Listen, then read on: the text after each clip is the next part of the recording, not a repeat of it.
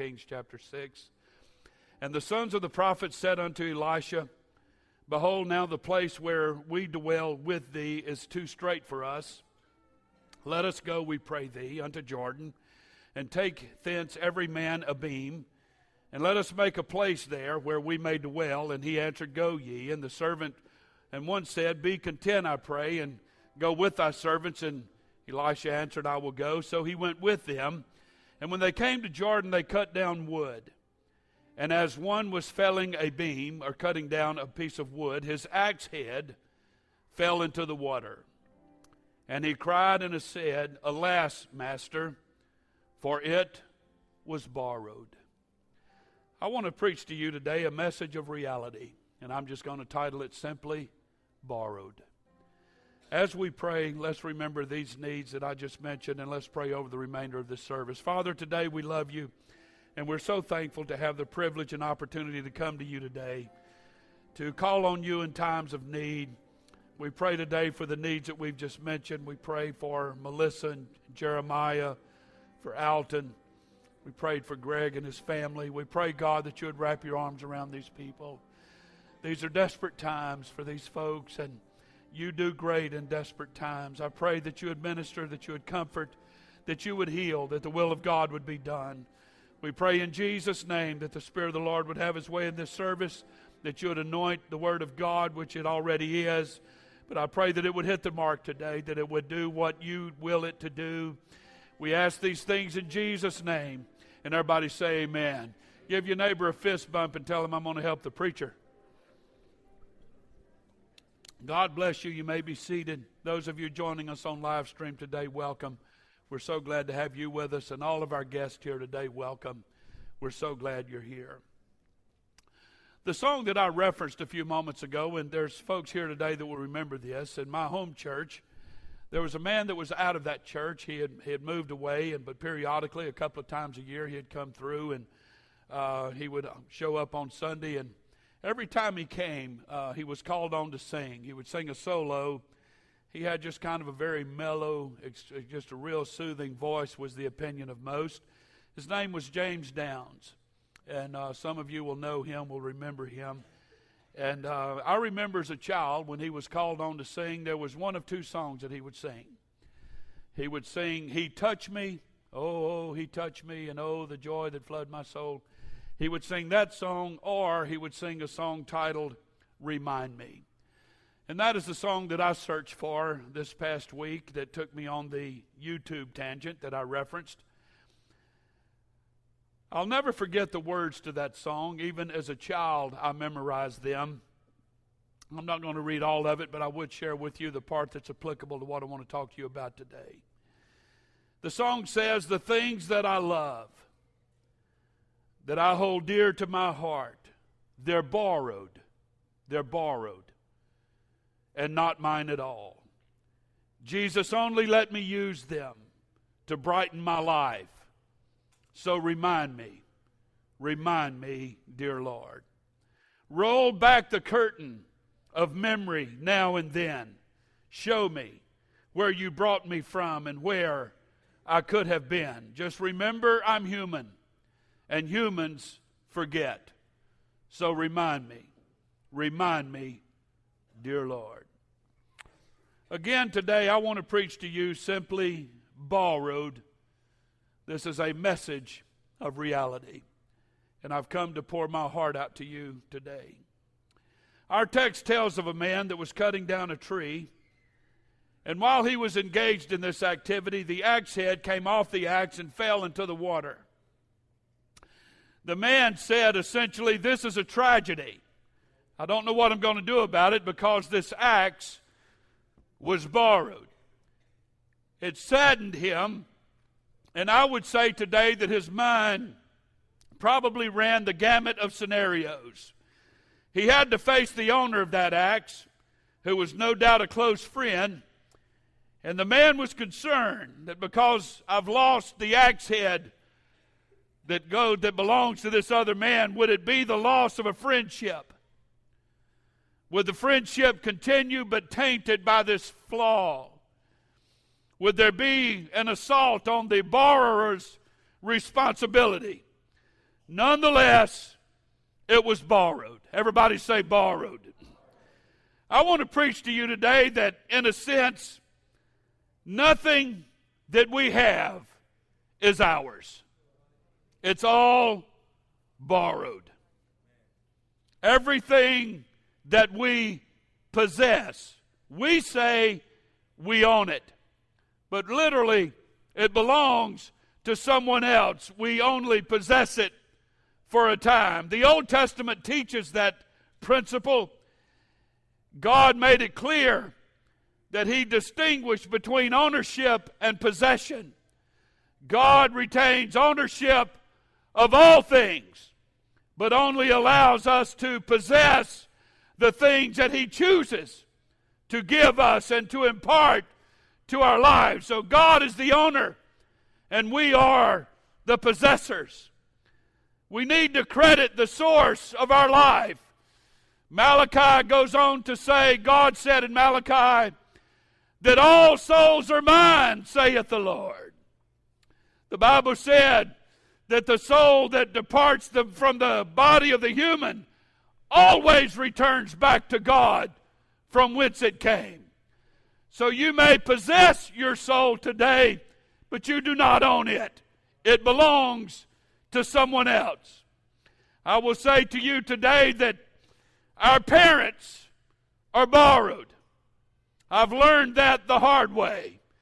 Both of my parents are deceased, and I had no control.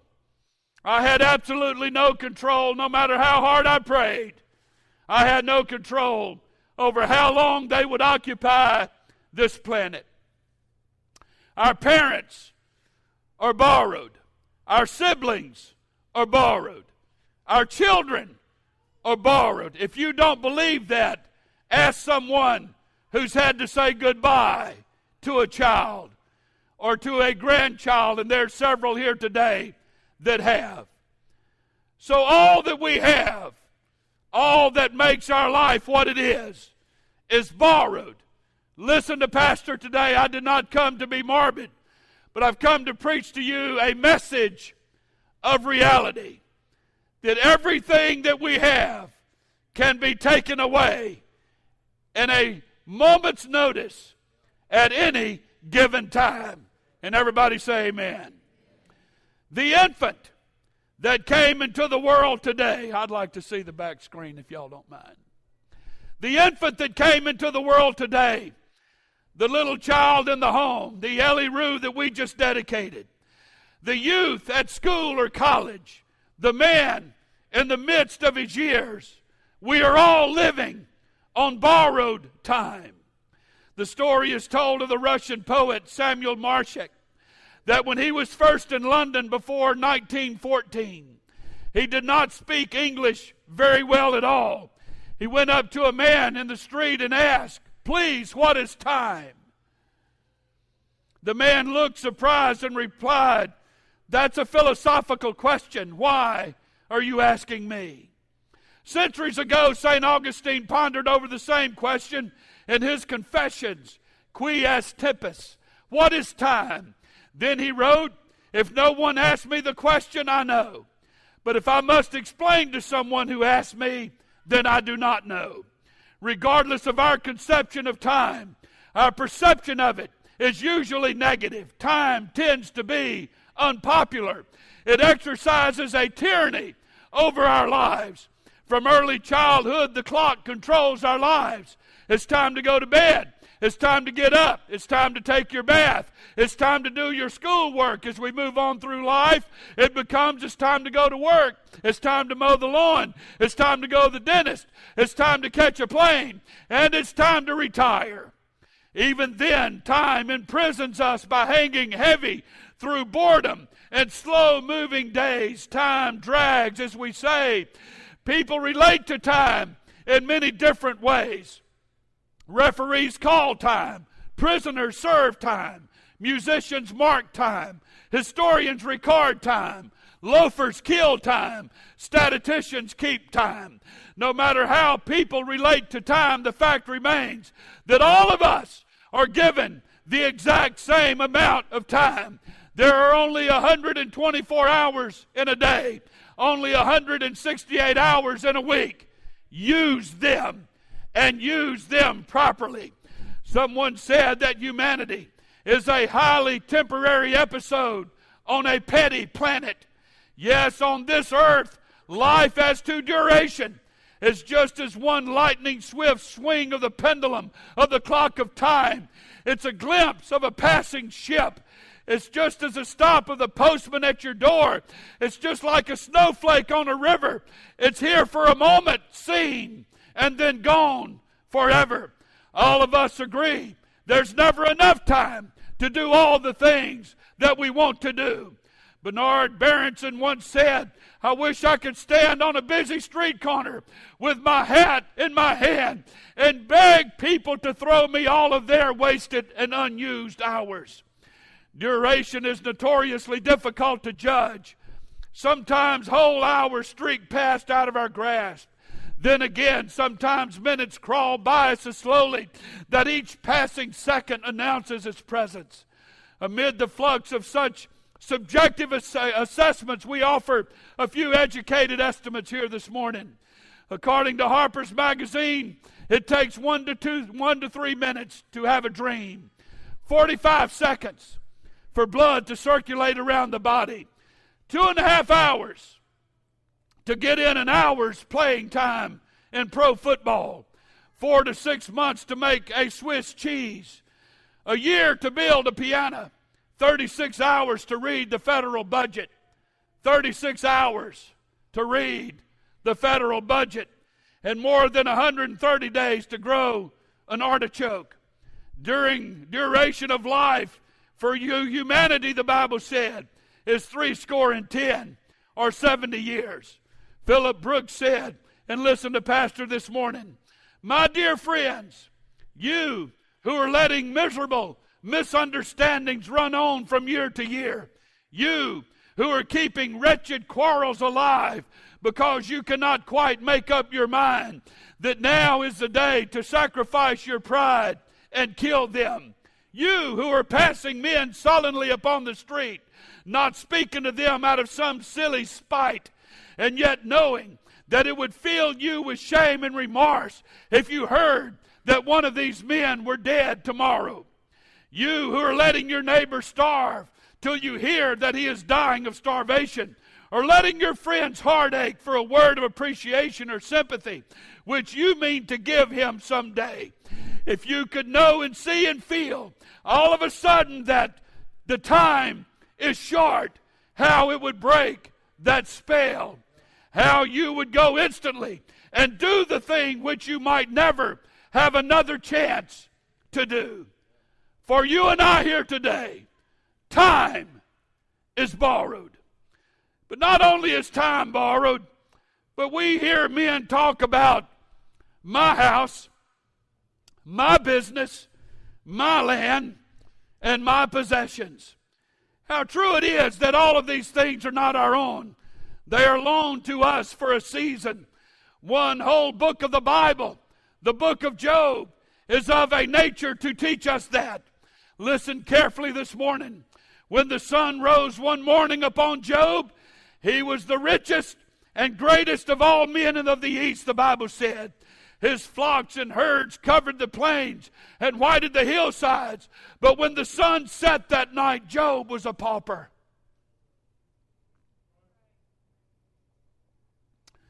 The Bible said he shaved his head and he rent his mantle. And he fell down on the ground and worshiped. And he worshiped, saying, naked came out of my mother's womb.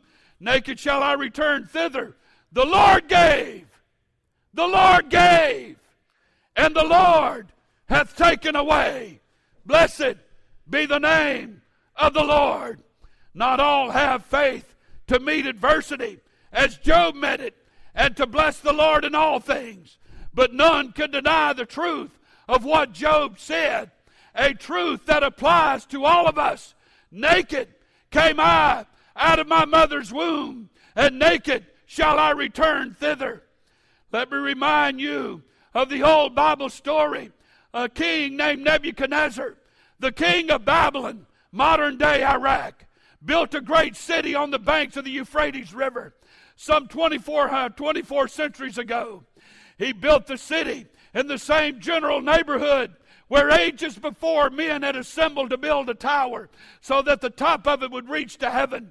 Where they failed, it seems that Nebuchadnezzar thought that he had succeeded. According to the Greek historian Herodotus, the city was built in the form of a square 14 miles long on each side. It had 2 protecting walls, one of them 373 feet high and 90 feet wide. The city had 25 gates of burnished brass, and great highways ran through the city, entering and leaving at these 25 gates. On an artificial hill or mountain 400 feet high were the famous hanging gardens or terraces which Nebuchadnezzar had built so that in the otherwise flat plains of Babylon his wife might not be homesick for her native hills and mountains of Media. The city was splendid with palaces and temples, beautiful with gardens abounding in tunnels and bridges and canals, and adorned with all the spoils of conquered kingdoms. Let no one imagine that ours is the only age of great buildings or great structures. Babylon was one of the greatest capitals the world had ever seen up into that time. In certain respects, it had never seen its equal.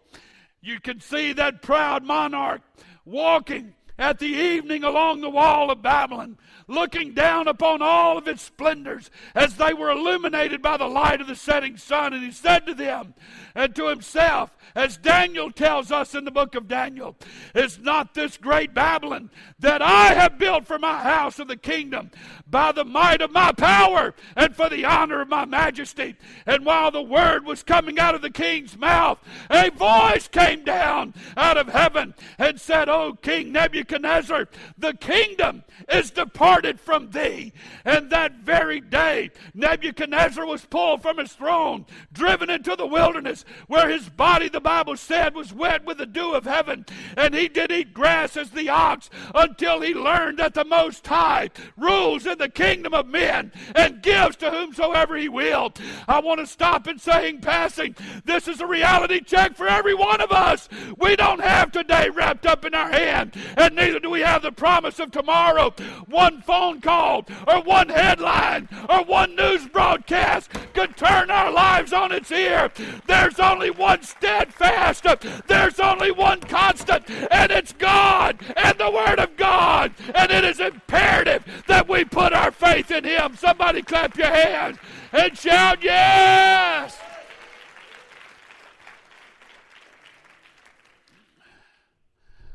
Jesus told us of another human, another man. Jesus called him the rich fool because he talked real similar to that of Nebuchadnezzar. His ground brought forth so plentifully that the only problem he had, the only trouble in his life was how to bestow his goods and to make use of all of his income. So this is what he said, and I want you to notice his use of the possessive first-person pronoun.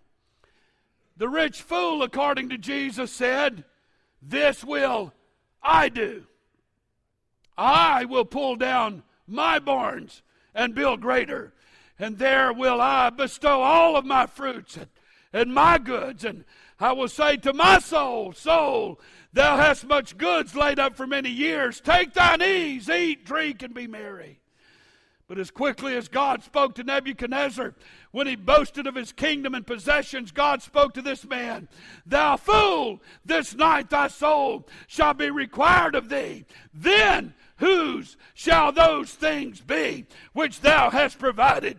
If we could get all men and women, no, not all men and women, but Christian men and women, to realize that all of their earthly possessions are loaned to them of God. They're borrowed, and that one day the loan will be required and recalled. No minister would ever have to stand up and plead for the support of the church. It was a great Muslim conqueror, Saladin, who fought with Richard the Lion-Hearted about the walls of Acre, whose tomb you can see in Damascus left directions that he should be buried with his two hands extending out of his coffin, so that those empty hands might teach men that they brought nothing into the world and they can certainly take nothing out of it with them.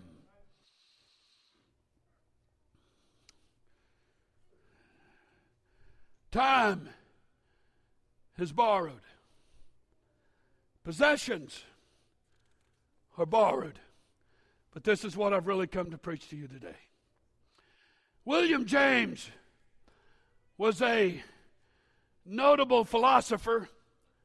He was a notable philosopher, respected mind in the field of psychology. And he liked to tell this story about himself. One day in his home, he heard the sound of running water onto the floor upstairs. He went up to discover that his son had left the water on in the sink and it was running onto the floor. His son, seeing his father standing in the doorway, said, "Dad, this is no time to philosophize. Grab a mop." After coming through the great flood last year, can anybody relate to that? It's not a time to put the storm under the microscope. It's time to get a mop and a bucket of water, even though that didn't help too much either. There's a parallel to that story in one of the Gospels. Someone asked Jesus in Luke chapter 13, "Lord, will those who are saved be few?"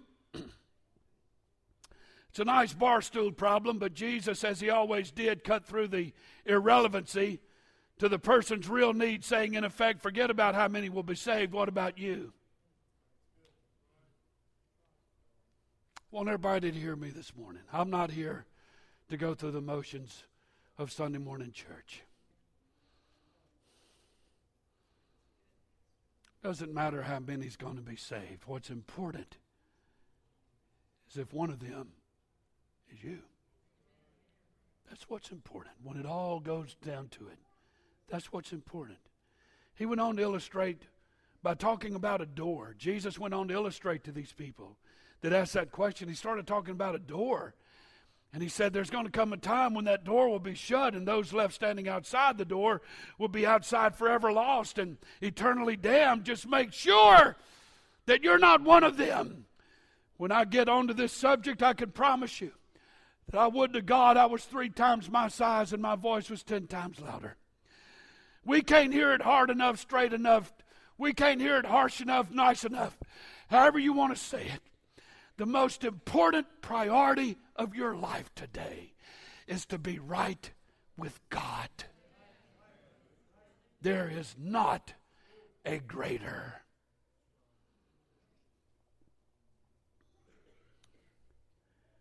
Jesus' point was act now. We'll talk about the details later.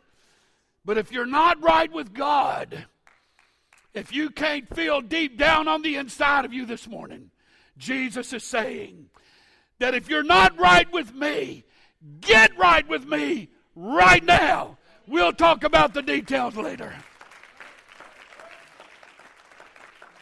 I realize tonight that I'm talking to the vast majority of the people in this room who've repented and be baptized in Jesus' name and filled with the baptism of the Holy Ghost and so on.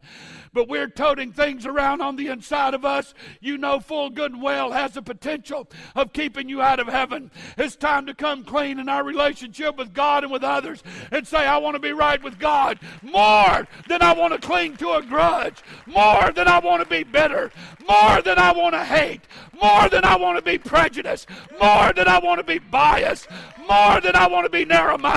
I want to be saved. As the old song said years ago, above all else, I must be saved. I must be saved. Somebody clap your hands to the Lord.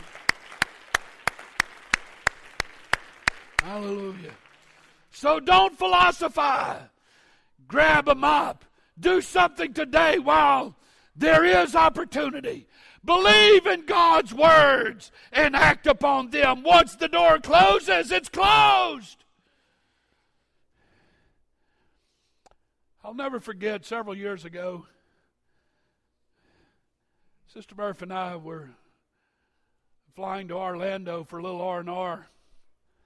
And as Murphy Law dictates, anytime I get around an airport or a computer printer, those are my two big Murphy Law curses.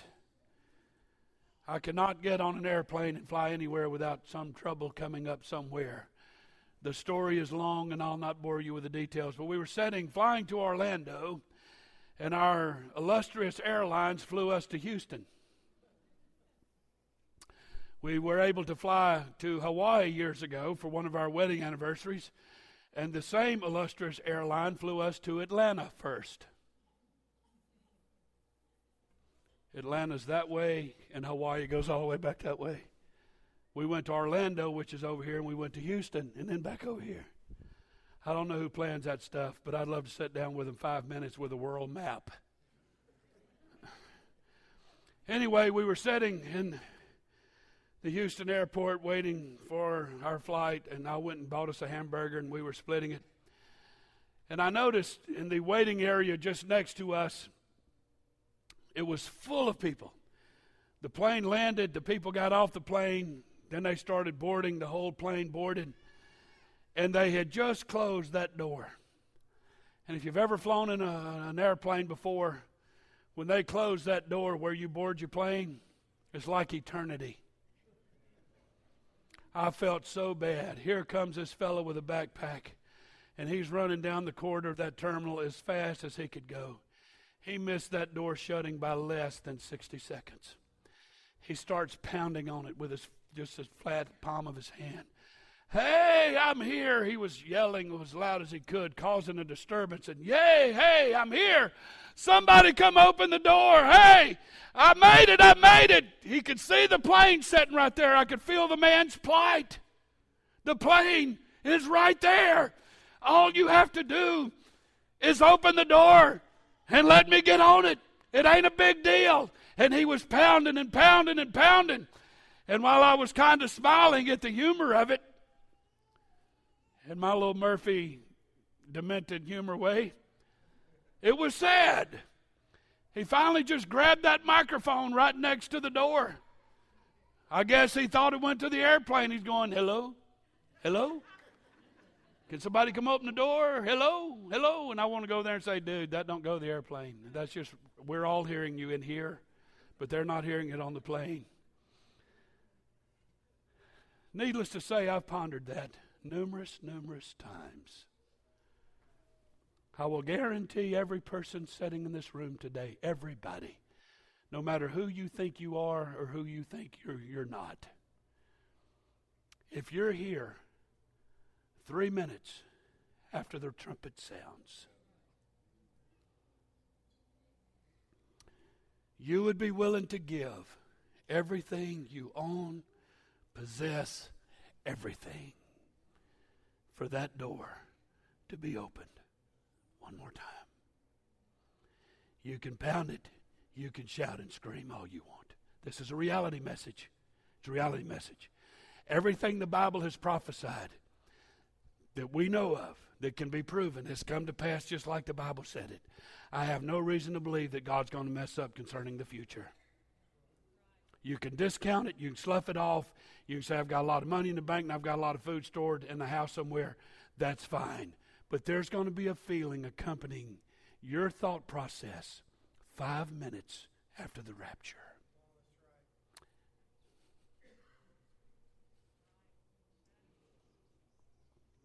Don't philosophize about it. Grab them up. You need to act, and you ain't act now. It's like the young girl who was given some dollars to spend in a department store. She spent the entire day wandering from department to department, anguishing over what to buy, and there was so much that she wanted. And finally, the store closed, and she was locked out, peering in with her hands empty.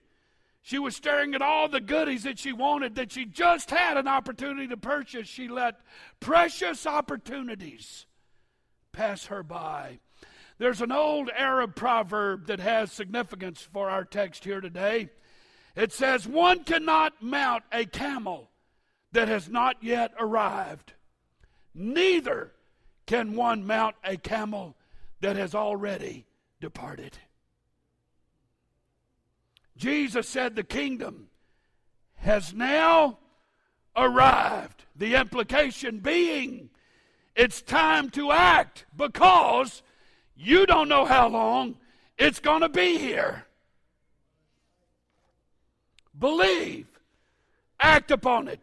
There's coming a time when your opportunity will have departed. Then it will be too late. The door will be shut. You will stand there knocking, wanting to be let in. You alone will be knocking. Opportunity knocks but once, as the saying goes. There's a Jewish proverb that says 4 things come not back: the spoken word, the sped arrow, time past, and a neglected opportunity. In a nursery where they grow trees and plants in London, Ontario, Canada, there's a sign in the tree sections which reads this way: the best time to plant a tree was 25 years ago. A sobering jolt that reminds one that trees they do take a long time to mature. Oak trees, as you know, they don't bear acorns until they're about 60 years old. Takes a long time. But that isn't the whole story of that sign in the Canadian tree nursery. The complete message is this: the best time to plant a tree was 25 years ago.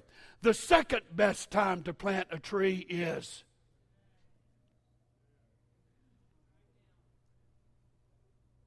the second best time is today. That's the doctrine of the still open opportunity. The tree can still be planted in spite of squandered opportunities of 25 years ago. Does anybody hear that? There's a moment for you. There's an opportunity for you. There's an occasion for you. It doesn't matter how many you've had in the past that you've squandered. There's still an opportunity now. The only thing you don't know is if there'll be one tomorrow or not. That's what you don't know. Everybody say amen. Jesus is telling his listeners essentially that same hopeful message. The door is still open, and as long as it is, one has an opportunity to get in. Let me remind you that opportunity is a small word with a great meaning. Lost is a smaller word with as great a meaning. You put the two together, lost opportunity, and you have a tragedy. Opportunity. Listen, folks. Opportunity is not a tangible thing, something that can be lost and found again. Once opportunity is lost, it's gone forever. Another opportunity may present itself, but what if it should not? And if it should, have we learned the lesson well enough in the school of experience to take advantage of an opportunity when it comes? I would to God I could preach this better to somebody.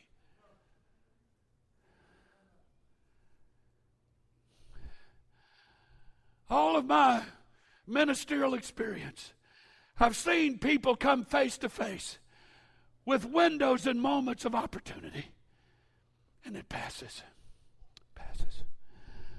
I can tell you of a family right now. I'm not going to call their name, but they attended Grace Church numerous times. I literally sat in their dining room kitchen, at their dining room table, teaching home Bible study. I remember several occasions where I would literally slide out of my chair onto my knees, and I would literally plead with these people on bended knee. I would beg them to hear what I'm saying, to listen to the Word of God. There was a horrible offense involved in this situation, and that couldn't be undone. It couldn't be undone, and part of that was on me. But nonetheless, the Word of God still remains true, and they had that moment. They had that opportunity. I can't describe the heartbrokenness, the tragedy, the horrible things that's crossed their path since that time. I'm not saying because God is rude and mean and harsh, but I do know this: God saw what was coming, and He gave them an opportunity to be empowered by the power of the Holy Ghost, and they denied the opportunity. So now they've walked numerous times through the valley of the shadow of death alone, without a God to hold their hand. stand without a word of God to comfort them. I'm here to preach to somebody today. Opportunity is not a tangible thing. You have it, but when it's lost, it's gone forever.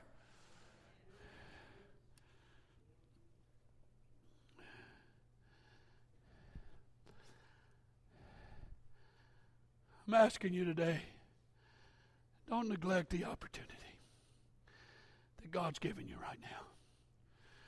Neglect is the most dastardly or shameful of all the enemies of mankind because of its unpretentious demeanor. It does not scowl menacingly or brandish a flaming sword. Neglect wears a disarming smile. Yet its dagger drips with the blood of far more victims than does that of open infidelity and rebellion against God. Neglect stabbed Pilate and damned his soul. The sharp blade of neglect hewed down the mighty Felix and the august or the grand majestic Agrippa. It was chief executioner in the wilderness as Moses implored the Israelites to look to the brazen serpent and live. Its vanquished lie sprawled grotesquely upon every face of history, from the Egyptian Passover to the last Sunday service here at Grace Church. Neglect never won a battle. Neglect never garnered a laurel or erected a monument to fame. Neglect doesn't tempt, it doesn't plant so it can't reap. Neglect doesn't attempt so it can't gain. Neglect doesn't assail so it can't win. If Noah had waited to build the ark of safety, he would have perished himself in the flood. If Lot had hesitated to obey the angel's command to flee the gates of Sodom, he would have been consumed in the fires of destruction. If the devil can get a man to postpone salvation, if the devil can get a man to postpone doing what he knows is right, he is as sure of that man's soul as though the grave was already occupied and the judgment seat already passed. Listen to Pastor this morning. I want everybody to listen. The human soul undergoes a hardening process as the years add themselves to a man. And woe to that one that awakes too late to the frightful fact that salvation's day is forever past and opportunity lies mutilated and dead in some frightful sepulcher. There was a tremendous note of urgency in the prophet's challenge I preached to you last Sunday. Seek the Lord while he may be found. For too many, it shall become the forerunner of the fateful phrase, depart from me, ye cursed, into everlasting fire, prepared for the devil and his angels. Once defiant toward God and willful rejection of his terms of grace are not essential to man's damnation. Judas didn't bring down the lash on the naked back of Jesus. A Roman soldier did that. Judas didn't plait the crown of thorns that tore an ugly gash into his regal brow. The palace guards of Pilate did that. Judas didn't nail Jesus to the cross. Other Roman soldiers did that. But the same hell that contains those who spittle ran down the face of Jesus also contains the soul of Judas. To choose merely to neglect the golden day of opportunity, and through neglect forfeited eternal life. Opportunity, folks, is borrowed. The following story was told by a father who learned how unwise it was to neglect spending time with his son. 1 year ago today, the dad said, I sat at my desk with a month's bills and overdue accounts before me when my bright-faced young boy rushed in and impetuously announced, Happy birthday, Daddy.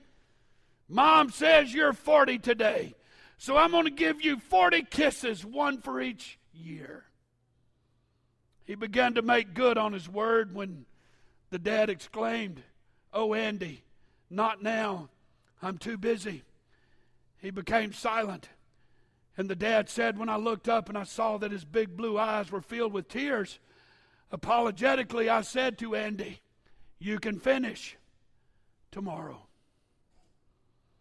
He made no reply, but he was unable to conceal his disappointment as he quietly walked away. That same evening, I called to him, "Come and finish with those kisses now, Andy." Either he didn't hear me, or he was no longer in the mood, for there was no response. 2 months later, as a result of an accident, God took him home to heaven. His body was laid to rest in a little cemetery near a place where he loved to play. The robin's note was never sweeter than my son's voice, the dad said.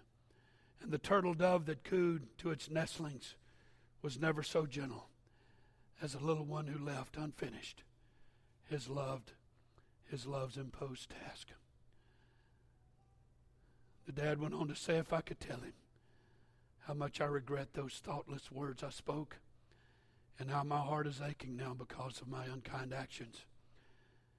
Instead, I sit here thinking, why didn't I return his love? Why did I grieve his young heart that was so full of tenderness and affection?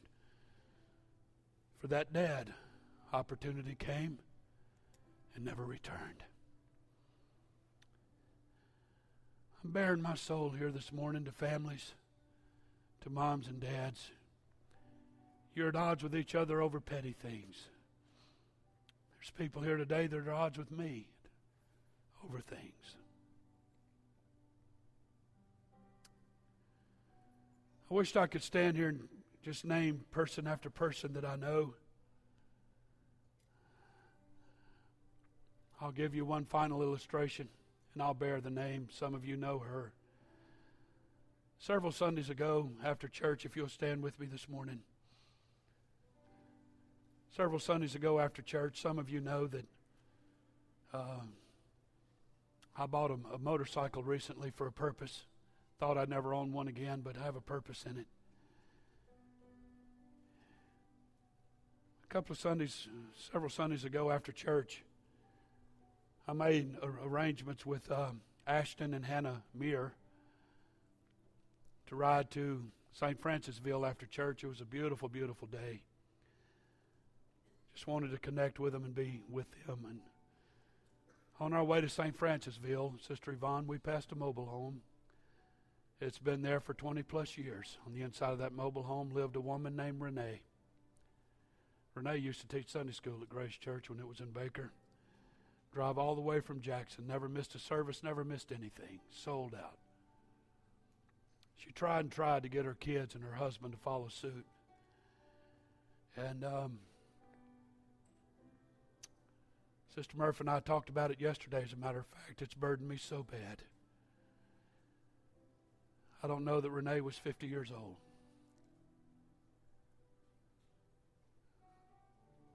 We rode by her house that Sunday, and I thought, honest to God, I thought it'd be really cool just to whip up in her driveway on these motorcycles and just say, "Hey, Renee, how you doing?" and invite her back to church. Honest to God, that was my thought. We got a text message the following Monday. Renee died that night in her mobile home.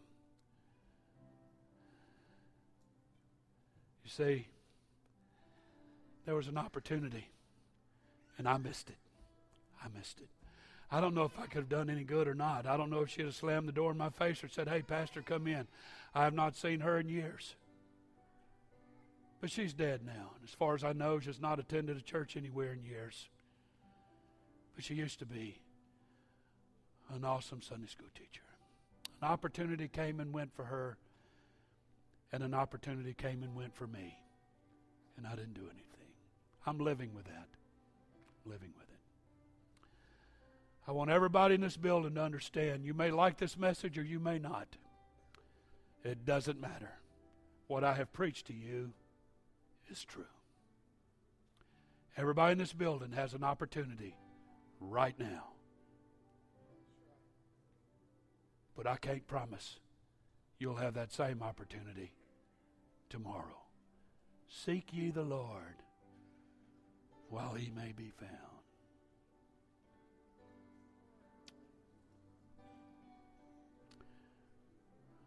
I'd like for you to bow your head for a moment. If it's appropriate, take the hand of the person standing next to you or put your arm on their shoulder. Father in heaven, you have filled Pastor's heart with a note of sobriety for the past several weeks. We can have fun and we can enjoy life, and hopefully when this service is concluded, we'll laugh and talk and share good memories and good times. But right now, it's God moment time. It's opportunity time. God, help us today. God, I'm asking for your help today.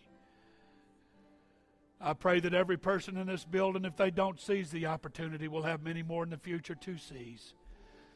But from past experience, if people haven't seized it by now, the chances are they never will. God, I'm asking you today to be kind, to be merciful, to let the hand of grace and mercy reach.